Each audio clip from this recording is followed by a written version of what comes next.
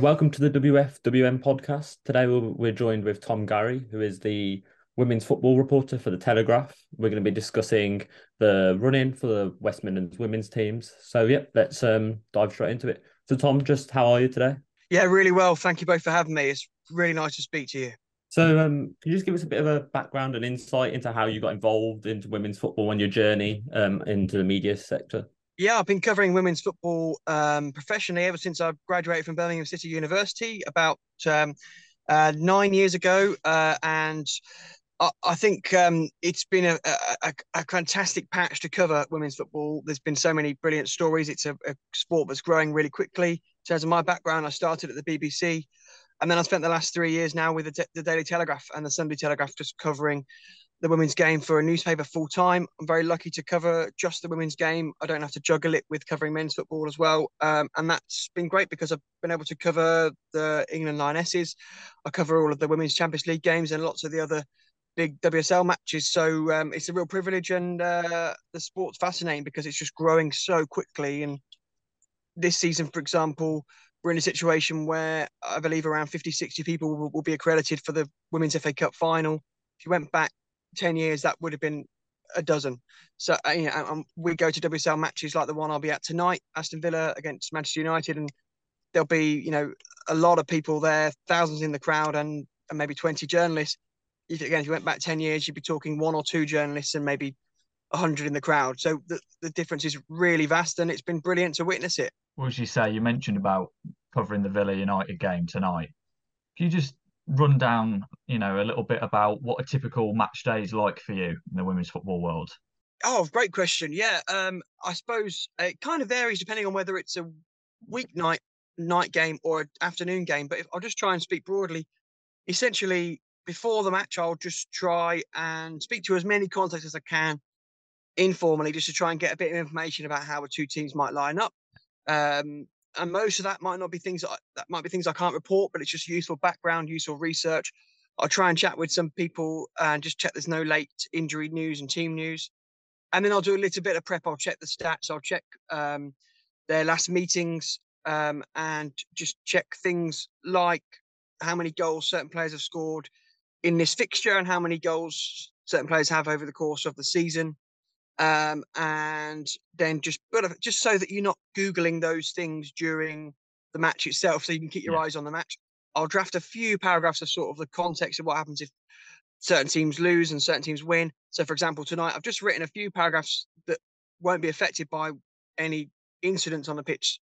So, just as a draft. So, for example, I've just drafted a few things about what it will mean if Manchester United go 6 points clear at the top, which is what would happen if they win the game, and a few paragraphs about what it would mean if they drop points against Aston Villa. In terms of the match itself, I'll just try and watch as much as I possibly can. It's so easy to not watch the game. I know that sounds really weird as a reporter, but a really bad trap I used to fall into, I think, was maybe just not watching the game. So I'll just try and keep my eyes on the game at all times. And then after, I'll file an on the whistle match report for the Telegraph. On a night like tonight, I'll need to do that quite quickly, very quickly, because we've got the evening print deadline. And Right. in fact, sorry, just to clarify, on a night like tonight, Jamie, I'll actually have to file what we call a runner in the newspaper industry, which means that I'll send about 3/4 of the report before the 60th minute of the match, so they Okay. can get that ready. And then I'll just send the top and bottom on the full-time whistle. That's purely because of our print deadlines. And then after the game, we'll speak to the managers pitch side, Carla Ward and Mark Skinner, grab their thoughts, and then put the best of those quotes, weaving those into the report, and just rejigging it so you can fit the quotes in. And usually the quotes might go at the top, so it might be a complete rewrite along the lines of, Carla Ward says it was the best performance of her team's season after they stunned Man United with a 1-0 win, etc. And then send it off, and then drive home. It's a lot of time in the car covering the women's game, but it's a real privilege. Yeah. Absolutely. That's very interesting and very insightful to hear. Yeah, Up so to sticking with Villa, they obviously reached the FA Cup semi-final, I think the first time in their history, but were narrowly beaten by Chelsea. How can you reflect on their season so far? The supporters satisfied, or is there still room for progress and improvement? Well, still room for some improvement, but to be honest with you guys, this is the best season Aston Villa women have Yeah. ever had, by Yeah. quite a distance. They have proven themselves to be the best of the rest. I think that's the best way to sum it up in terms of they're the best team outside of the pre-existing top four that have dominated for a while. And to establish themselves in that position, it has been very impressive because I think there are other clubs who have craved that position for a long time and haven't been able to get there. Yeah. Well, Villa have really stepped it up, and they've played a big role in making this season more interesting because they beat Man City right at the start of the season, and because they've been able to pull off some other good results and knocking Man City out the cup as well, for example. It's just made it a little bit more unpredictable. I think they've added so much to the league. We think about the goals that Rachel Daly has contributed, and then their ambition in January to kick on and sign Jordan Nobbs, to sign Lucy Staniforth. I think that they've really shown their intent. I think it's positive for the future. They've got a good manager with Carla Ward, and the only way for Villa at the minute is up. That it will be a difficult gap to bridge to get up to the top four, but they're not too far off. And what will benefit Villa is that they're not juggling Women's Champions League football. So there is potential, I think, next season for them to get even closer because they won't have those games midweek in the Champions League group stage that some of their rivals will have. So I think I would be going maybe for them to finish fifth again next year, which might seem like it isn't progress, but I think they'll get closer to fourth place than they are this year. And that's got to be a step in the right direction. Yeah, it's absolutely great. Could you give us an insight maybe perhaps into like the younger talent coming through at the club? Yeah, that's another element that's been a really big talking point this season. They'll be gutted to have lost Stevie Rabjohn. She's heading out to Manchester United on a free transfer, teenage superstar for England's youth teams. And because you can't give a contract in the women's game to somebody before they turn 18, they will lose their compensation. So that's a real shame for Villa. And it's just something that's happened quite a lot in the women's game. Lauren Hemp, for example, was snapped up by Man City from Bristol City before she turned on her 18th birthday, essentially, because you just can't tie people down in the women's game before they're 18. That's a blow. But there are other good players coming through for Villa. They've got who I believe to be one of the best young midfielders in the country, and Olivia McLaughlin, who's out on loan at the moment. But as for other players of her age, I believe 17, there's hardly any who have as many minutes of competitive top flight football as she managed to get for Villa early this season, and as she has done over the last couple of years. And McLaughlin's somebody that a lot of people are talking about. She still needs to develop a lot, maybe physically and just in stature. She's still quite slight and quite small. But all of the technical ability there, the technical awareness is there. The maturity is very good for a young age. And I think people are maybe talking that give it 6-7 years, maybe we could be talking about somebody who can slot in and replace Kira Walsh for the Lionesses. That's the kind of calibre of player that I think Villa have got there with Olivia McLaughlin. Lots to learn, but great potential. Great potential. Yeah, that's great. Some high praise right there. Yeah. Yeah, earlier on you mentioned Rachel Daly as well. Just how much can you credit her for Villa's progress season and also her work for the Lionesses as well? Yeah, she's had a fantastic season, above and beyond what I think anybody expected, and it's so crucial. We can't overstate how much you need a goal scorer in any league of football, right? You look at all the teams that are having good seasons in the men's game. Wrexham, Paul Mullin is scoring goals. You know, that's a small example. Haaland at Man City, goals. And in the Women's Super League, Bunny Shaw smashed it for Man City. She's been brilliant. But the next top scorer in our WSL this season is Rachel Daly, and that's made a massive difference to Villa because they are a threat. Even when they're not playing particularly well, they're still a threat because they've got someone who can put the ball in the back of the net. And that's been a real game changer for them. Because last season, they were still playing relatively good football, but they just were not potent in front of goal.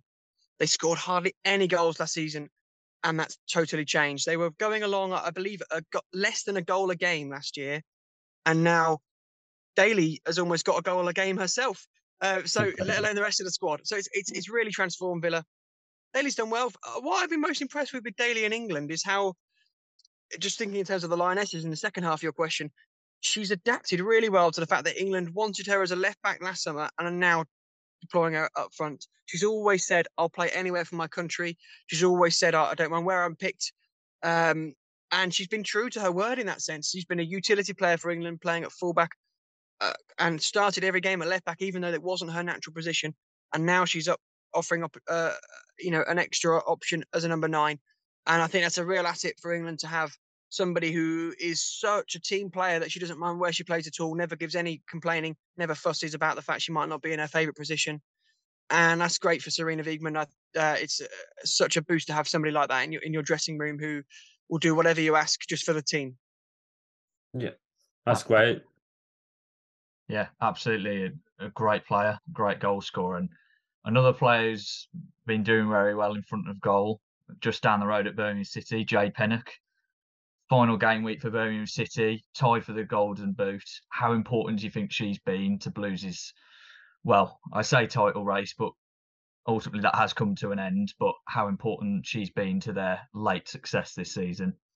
Yeah, another excellent player. I think she's a WSL player in a championship team. Yeah. There are a few WSL players in that Birmingham team, but she's one of them.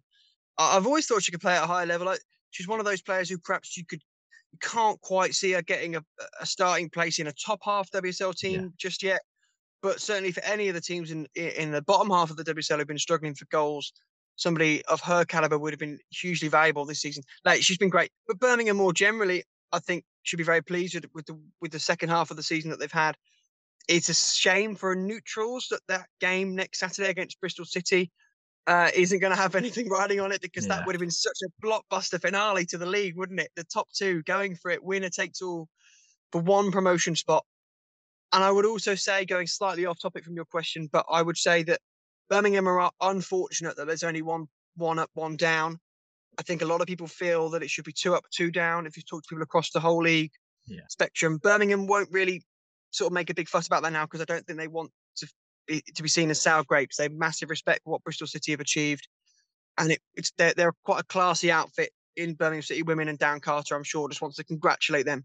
But I think behind the scenes, a lot of clubs around the divisions and in the third tier and the fourth tier, there's a lot of frustration that it's only 1 up, 1 down, and Birmingham are unfortunate there. So I guess my dream scenario as a neutral in this sense would be to have playoffs, because you could have a fantastic playoff format with the teams that just missed out with Birmingham, but also Charlton, London City Lionesses, maybe Southampton. Good teams that could have had a fantastic playoff for neutrals, and maybe that's something that they'll look at in the future in the Championship. But they've just fallen short, but they gave it a really good run, and that's got to be promising for Birmingham fans for next season. Absolutely, of course. As I say, 6 wins and a bounce, but it's almost, with it only being a 22-game season, there's very little space to slip up at all, and especially with a team like Bristol City pushing you, right to the end. As you say, it would have been great to have seen that title race go to the final game. As you mentioned also about Darren Carter, how do you think he'll reflect, and how do you reflect on it personally, his first full year at Blues back in the second tier? Yeah, I think you can see the improvements that they've been slowly making. It's always good to finish season strongly. He's very well liked. I think he's made some good signings. I think bringing in Joe Potter was a very, very astute acquisition to the coaching staff. He's a nice guy that the players get on with, and that makes a big difference. I think he's still learning as well as a coach. He's still as a manager, because it's still his first sort of big managerial role. But he handles himself very well in his media duties. I think he's a good people person for the players. They feel they can trust him, and they're getting better. As you mentioned there, there's not much margin for error in such a short season. And they just had a little bit of a blip, maybe autumn, early winter, slowish start that you can't really afford to have if you're going to win promotion. But they'll learn on that for next year. It's been the same in the WSL for Man City. They lost the first 2 games, slightly different results, but they lost the first 2 matches of the season. And that was almost them out the title race there and then, because it's such fine margins in a 22-match season.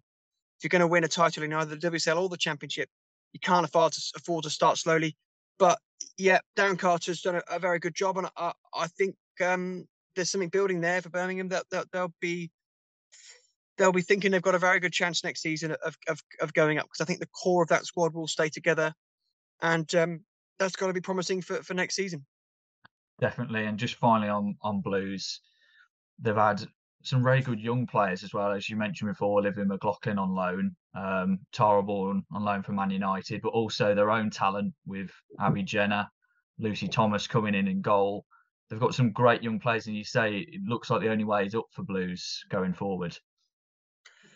I think so. I think inevitably with young players, when you've got so many good young players, that the risk is that they might be poached by Yeah, bigger very true. clubs in quotes. But no, nonetheless, yes, that's a really encouraging position to be in with so many good young players. Lucy Thomas is somebody that coaches around the game talk very highly of as a future goalkeeping prospect that people are quite excited about. And there are many good young goalkeepers at the minute around the women's game in that kind of crop of England, from sort of Emily Ramsey to Hannah Hampton to so many others. But they do rate Thomas, and that's that. I know she made a slight mistake, I think, against Brighton in the Women's FA Cup quarter final with a corner that went in. I think she would have dealt better with. But these are all things she'll learn from, and these are positive learning experiences for the future.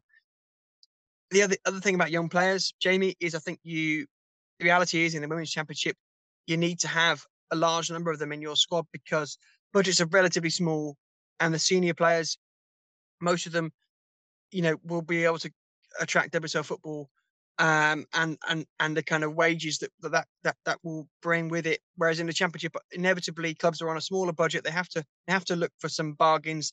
They have to, and that model of bringing through young players helps that make that sustainable. Because if Birmingham, for example, were to try and go out and sign a team full of 29-year-olds, it wouldn't realistically be able to do that and have the same quality. So the model of using, the chance to develop youngsters and blend them into a good, promising young team is the right way to go. Absolutely. Some very good points there. Really appreciate that insight there. If you're looking at the same division, you could also now look at perhaps the strugglers in someone like Coventry United. They've obviously had quite a few financial troubles recently, had some new ownership. What do you think the future holds for them now following their relegation? Yeah, it's a very sad time for Coventry United fans. I think their short-term future just needs to be to try and stabilise, and they do seem to be making promising plans for next season. But inevitably, it's going to be on a slightly smaller operation because you don't have the income that the Women's Championship will offer. But they're still in a good place. They've got a very passionate ownership, very passionate indeed. They've got a good manager in Lee Birch, who I think other clubs will be interested in trying to poach. But nonetheless, assuming that Lee stays, they've got a very good manager there, and there is a chance for them to come back up. The difficulty with that is that there are so many good teams in the third tier trying to get back up. A little bit what we were just talking about with the one up, one down. It's so tight to get back up just because there'll be teams that miss out this year who will then be looking to go again next year. And Coventry could be one of 6-7 teams in the running for one promotion place. That's a really difficult ask. And I think they're going to find themselves up against big Premier League brands quite soon in the third tier, as more of the men's Premier League back clubs try and bring through a women's side to the higher tiers. There are quite a few, and we'll talk about Wolves in a moment. We're yet to see whether they're going to get up, but they could be a side in the third tier again next season, or Nottingham Forest, both from Premier League money backing those brands. And so for Coventry, more privately owned, independent, smaller brand awareness and brand potential, it's a big challenge. Of course. You hope in the women's game that they can prove that it is possible to sustain an independent club. We're seeing it's working at London City Lionesses. They're sustaining that at the moment in an independent way. It's a slightly different model at Lewis, where they've got a lower league men's team, but they're sustaining their success with good crowds around the 1,000 mark at Lewis or above. So it can be done, but getting back up is going to be very, very hard just because of the competition they're going to be up against for that one place. That's really interesting insight. Finally, on Coventry, they obviously teams towards the lower ends of the table. They heavily exploit the loan market. Is that an avenue that you would think they would go down again? I would think probably yes. Again, just because there are so many clubs who are keen for their youngsters to have the chance to develop. and it's a financially astute way of bringing in players. We should also say as well, though, that now in the third tier, a huge number of contracts are just 1 season in length. That's still the case in the Championship, actually. But most of Coventry's players will now either sign on for next season or not do so. And that's the case for every club that will be in the third tier. You'll sign for a season. So, in a way, a loan for a season works out similarly. You've got someone for a year, and that will be quite similar to giving someone a 1-year contract, because that's the world that they'll be living in now. 1-year deals, planning year by year, because you won't want to commit too many players to a long-term deal just from a financial sustainability point of view, in case you either do go up and then you've got a different budget again, or you stay down. So they'll plan year to year now, and that will be difficult, but it can be done. We've seen it work successfully. We've seen it work well with Southampton, for example, when they came up all the way through the pyramid under Marianne Spacey-Cale. They managed that season by season plan quite effectively, just developing the team year by year, and there is a way of doing it, but you need to use the loan market if you can, because there are some real bargains to be had. Yeah, it's really interesting insight into the loan market there. Yeah, and also, as you have mentioned previously, a team trying to get out of the third tier, and Wolves, again, right, that title race, going right to the final end. Of course, Forest and Wolves trying to fight for that top spot. And ultimately, though, I guess this goes back to the problem with the footballing pyramid to some degree. Either team could win the title and not be promoted. Wolves had that problem and losing to Southampton last year.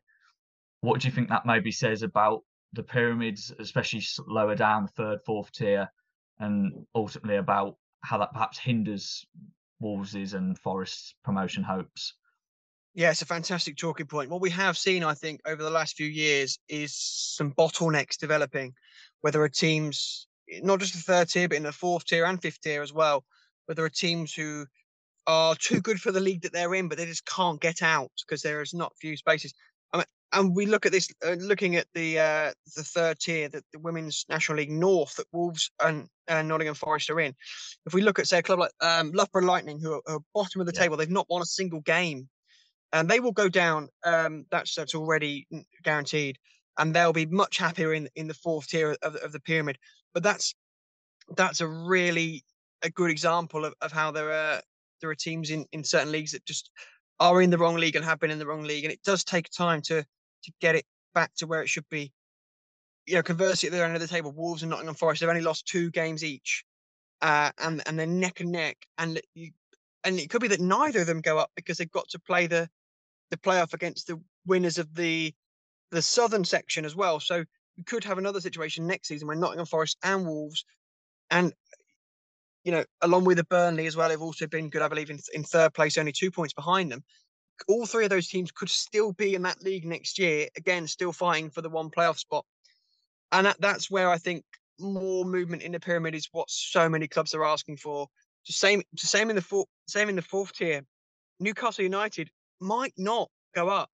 They've won most of their games really handsomely, huge winning margin scorelines, but they're fighting with Durham Cestria for this title, and it's not done. It's not a done job, and that's another league where you could find 1 of 2 teams stuck down who couldn't get up. So it's a real challenge. I do think that will change in the future, guys. I do think that the pyramid will evolve, and perhaps there is an argument that the whole of the lower levels of the pyramid need a really big sort of recalibration of who should be in which league, who's providing what resources, who's providing what training facilities, who's attracting what kind of crowds, what kind of budget are you operating on. And it might be that some teams need to be promoted up a division or 2, and some need to be politely asked to go down, because things have changed so quickly in this sport, from this being a completely amateur league in the lower levels of the women's game just a few years ago to now having some teams with really big budgets, much more than Wolves and Nottingham Forest, by the way. And Newcastle's the perfect example, from the fourth tier, with 20,000 people going to some of their games. And as I understand it, some players on 20,000 a year, which would be much more than the budget of some entire teams in the same league. the whole thing needs just looking at it just to reassess and make sure that everyone's getting competitive football week in, week out. And sorry, I've gone on a very long answer here, but the other thing I would say is that there is a real calling amongst the clubs for the WSL Championship to be bigger, to be more than 12 teams, and that would open up the space for more promotion spots from the third tier, so that clubs like Wolves, if they do miss out again for yet another year of being really, really close, if they do miss out, that they could nonetheless go into an expanded championship where there is great exposure on the women's football show, there is great exposure on the FA player, you get all the marketing that comes with that, you get Conti Cup games against big teams, and you can grow the sport really well. So the ideal scenario where I guess I would like to see the WSLN Championship in a few years' time is with 16 teams in each league, which would give teams a 30-match season, 15 home games, 15 away games. You'd have a beautifully symmetrical 32-team Conti Cup, which just works so well for everybody because you can just do a straight 32 round. But also, I think that's the right amount of games per season. I think it's the right number of teams in the championship. And it will be 16 fully full-time teams in the top tier, which I think will be a really healthy place for the Pyramid to be in. Absolutely. Yeah, I think there's a very good balance there. You're not overloading with football. There's still a decent break, but you're not having these massive gaps. Just to comment again as well on the third tier and perhaps the quality between the top and the bottom. You've got Wolves at the top, West Brom, who haven't necessarily been in that sort of position. They're not a relegation contenders really, but sort of just a little bit low mid-table. Wolves, of course, have done the better in the league. They've also beaten them in the Women's County Cup. What do you think that sort of says about that? Sometimes not every club is necessarily on a straight upwards trajectory towards success, and sometimes it takes a little bit longer to sort of find the solution.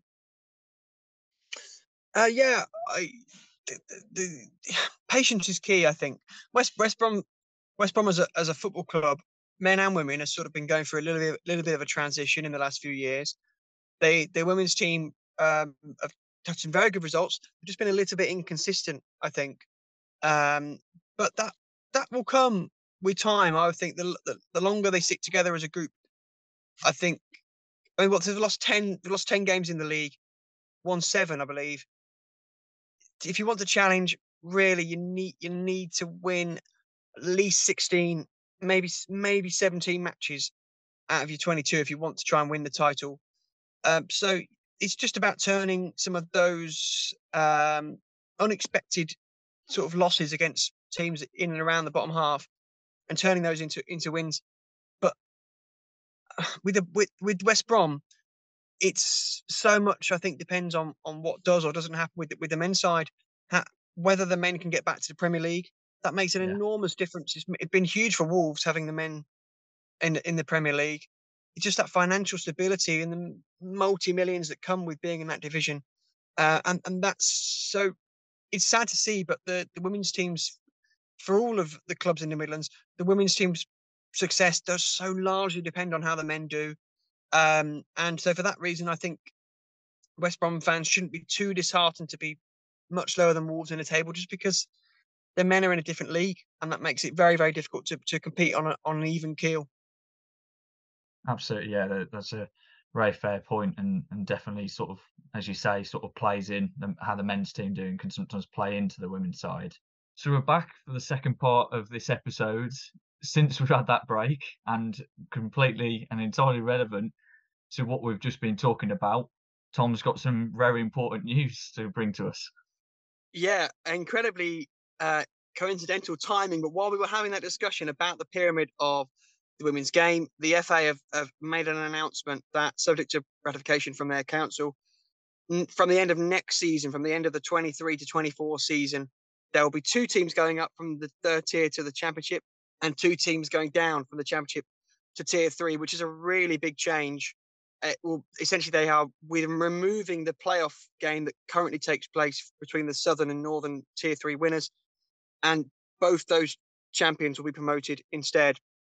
So just to reiterate, that's from the end of next season. So there are no changes this summer, but it means that if you're from the start of next season, if you win that southern third tier, you'll go up, and if you win the northern third tier, you'll go up, rather than having to rely on the playoff game that Wolves narrowly missed out on last season, and that Wolves may be involved in again in a few weeks' time. So, and two teams going down from the Women's Championship will create some real jeopardy in the bottom half of the championship. So, yeah, a very interesting bit of news there. Something that I think a lot of clubs in the lower tiers have been calling for a really long time, to try and alleviate that bottleneck of strong sides at the top of the third tier, and a real shake-up for the women's game. Absolutely. Yeah, I think that for all the clubs I think we've talked about, particularly Birmingham City and Wolves, that's going to have a very, very big impact if they're still both fighting for that title next season. Yeah, and I should stress there's no change to the up and down between the WCL and the Championship. Yeah. So that's interesting that has stayed at 1 up, 1 down. But certainly for teams wanting to go from tier 3 to tier 2, a really big change to their prospects, and yeah, fascinating now to see how that plays out. A lot of people will feel that that's really long overdue, and now we just wait and see on the impact. I think that will be, if you're a tier 3 club from next season, or if you're a tier 4 club now that thinks you're about to become a tier 3 club next season, your incentive to invest in your women's program just went through the roof, because you've got a much better chance now of getting up to the Championship and joining those clubs with the bigger crowds, the big exposure, and the tendencies that the Championship brings, and so that's I suspect what will happen now is we'll see a lot more clubs incentivized to get behind their women's and girls programs, and I suppose in a way that can only be a good thing. Absolutely, yeah, very interesting to see. So a team that could perhaps be affected by this remarkable news could be Stourbridge, who will now be playing in tier 3 of the footballing pyramids. So Andy Fisher's side, how do you think they'll fare next season in a tougher division against more of the top sides as they continue their long journey?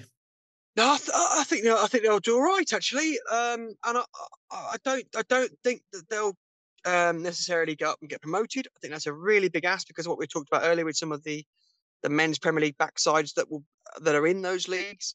Burnley, for example, they'll be up against. We would think at least one of Wolves and Nottingham Forest. So to try and win the league will be a very, very difficult ask. But I do think they'll be competitive. I think Andy's done a very solid job. I think they are. They're a nice feel-good story, because they're actually outperforming still so many bigger brands, so to speak. You know, even if we just look in the local area, completely outperforming Warsaw, for example. Yeah. You know, which I think they deserve a lot of credit for. And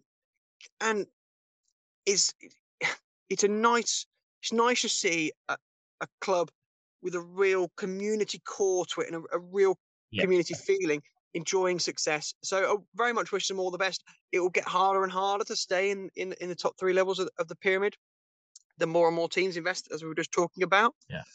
But really wish them well. I don't think we're looking at a team that's going to plummet straight back down in the way that Loughborough Lightning have lost every game in that league. I don't see that happening at all.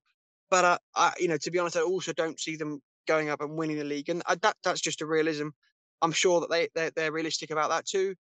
Wish them all the best, but for now they just got to enjoy it. You know, it's such a happy place to be where they are right now. Just celebrate, embrace, and yeah, good for them, because so many people have had the opportunity to build a good women's side at that level and haven't, through either a lack of will or a lack of quality coaching, or through just underperforming. And so fair play to Stourbridge for succeeding where others have failed. Yeah, obviously Stourbridge have had that really good feeling story about them. And alongside their league success, they've also got the Birmingham County Cup final against Wolves. Do you think that's a statement of their intent, perhaps, if they were to go on and beat the current holders of the competition, and then and perhaps be symbolic of their progression and their season and plans for next season? Well, to beat Wolves in the final would be a huge statement. I I think that that would be a real upset, wouldn't it? Given the quality of Wolves. But hey, who's to say? Anything can happen in a final. Forgive the cliche. I think that they. How can I put this? Just being in that final is a really good achievement. This is a very prestigious cup. I think we shouldn't forget. Yeah. The names of people that have won that cup, the players that have been involved in it. And Midlands football has produced some of the biggest names in this sport, from Karen Carney to, say, even if you look at Laura Bassett, a big Villa fan who won the FA Cup with Birmingham. These big England names have all come out of the Midlands, and loads of Lionesses have played in the Birmingham Cup. So it's a great competition. I think Wolves will win the final, if we're being realistic. Yeah. But you never know. They might be distracted. They might be distracted by their league exploits and going for that playoff if they're involved in the playoff. So you never know. But yeah, I think you've got to make Wolves favourites for that. Yeah, of course. They're going to be strong favourites heading into the final. Yeah, and just finally, a very difficult question, I appreciate. And I think this ties into what we've just been discussing as well about the change to pyramids. And what we've previously said about how quickly women's football has changed and how that has changed in the West Midlands. For you personally, where do you think and where would you like to see women's football in the next 5 years or so, whether that be on the pitch, off the pitch, for the fans, sort of attendances, all those different components that contribute to the rise of women's football? Where would I like to see it? I think where I'd like to see it, first and foremost, is with matches played at the club's big stadiums. I think the technology is there for the pitches to be sustained over a year with the two teams playing there. It is, the ground staff and the expertise around pitches is at a good enough level now that you can have your men's and women's teams both sharing the same home pitch. And for that reason, I would really like to see in 5 years' time women's teams sharing those grounds, whether that's Molineux. I know Birmingham women already do it, of course, at St Andrews, but whether that's Villa Park, whether that's Molineux, whether that's the Hawthorns. I'd love to see that, because it makes such a big difference, not just in terms of trying to bring in bigger crowds, because when you play at the smaller grounds with, say, 1,000 capacity, you're capping how many people you can bring in. Whereas if you're playing at the men's big stadium, you have so much more potential to bring in people, and the facilities are infinitely better for the players and infinitely better for the supporters. Let's take, I want to give you an Everton, for example. I know it's not in the Midlands, forgive me, but Everton currently play at Walton Hall Park, and that's a WSL team, and three sides of the pitch have no roof. Wow. For the spectators. So you're there on a December night, cold night, and three sides of the pitch, the fans are standing with, in the rain with no roof and no seats. And it's some people might say, oh, that's great, that's real primitive football, but the real proper stuff, how it should be, real hardy football fans out there in the winter months getting cold and watching the game they love. But that's really holding back the growth of the sport, because even at Chelsea and Arsenal, when they're playing at Boreham Wood and Kingsmeadow, the fans are using temporary porta cabin toilets. And as a fan experience, it's so much better when they're at the Emirates or Stamford Bridge, or in the case of the Midlands clubs, say Villa Park. Now, and I'm going to Walsall tonight. That's actually one of the better grounds of the smaller grounds that the women's Super League teams use, where Villa play at the Poundland Bescott Stadium. It's quite a good facility. That's one of the exceptions. But the other teams in the WSL who are playing home games at places like Boreham Wood, like Walton Hall Park, the infrastructure is just not there on so many levels, in terms of the traffic around the ground, the lack of transport options, the lack of good toilets, the lack of good catering, the lack of VIP opportunities to bring in more money. So I'm going on a bit of a ramble here, but it makes a big difference. On Monday, Arsenal are going to play Wolfsburg at the Emirates, and it's on course to be a sellout. 60,000 people at the Emirates for a women's game, and that's a wonderful place for the women's game to be in. So to go back to your question, my hope is that in 5 years' time, we will see it commonplace women's team to share these stadiums, because it will bring in more people. And with that, you just expose more youngsters to this sport, to what a fun game it is to watch. You show more young girls that this is possible. They can be footballers, and they can dream to be footballers, and that makes a huge difference in the society. And I'd love to see that. I think so many other parts of the game are already there now. The professional coaching is there, full-time training is there, BBC and Sky Sports TV coverage is there. There could be improvements in the media still. Most media outlets only have one reporter for the women's game. That could change. That could improve and get 2 or 3 reporters or more covering it to get parity with men's football. But the platform is there. It's just facilities now. Let's get the teams in the good stadiums at good training grounds, not having a pitch that's frozen off in January, not having the training cancelled because the pitches are all frozen. Let's get them good facilities, and then you can really take it on to the next level. Absolutely, yeah. It'd be great to see those next steps and continue that progression and all aspects. It's been very good to see, and hopefully that continues. Yeah. Here's hoping. Well, we were probably part of that as well. We went to Aston Villa against Leicester in the Super League, and I was at Villa Park, and we were absolutely so surprised by the turnout and like the fan atmosphere and the engagement as well. It was like a completely bringing in a different audience. It was like a much more family friendly when you compare it to the men's game, and yeah, it was just it was a surreal experience, wasn't it? Yeah, it was great to be at. Yeah. And the nice thing you probably saw is that there's so much interaction between the players and the fans. Yeah. I hope that continues as well. I think that's getting more and more difficult now as some of the bigger name players become more famous and need, I guess, a more security conscious lifestyle, understandably. But for the time being, the access is fantastic. That's great for the fans to meet some of their idols, and long may that continue. Yeah. Yeah, absolutely. Yeah, very much so. So yeah, I was going to say a massive thank you for taking the time out and to answer our questions. And we know that you've got a busy schedule with a game tonight as well, so we won't take any more time. But a massive thank you from me and Jamie for being part of this project. Absolutely. No, thank you for inviting me. No, great. Really a pleasure to talk to you both. Have a really lovely weekend and good luck with everything you're doing. And yeah, here's to a good game tonight between Villa and Man United. Fingers crossed. Yeah, absolutely. Should be a very interesting one. Very good. Again, take care, thank guys. You very much. Take care. Bye-bye.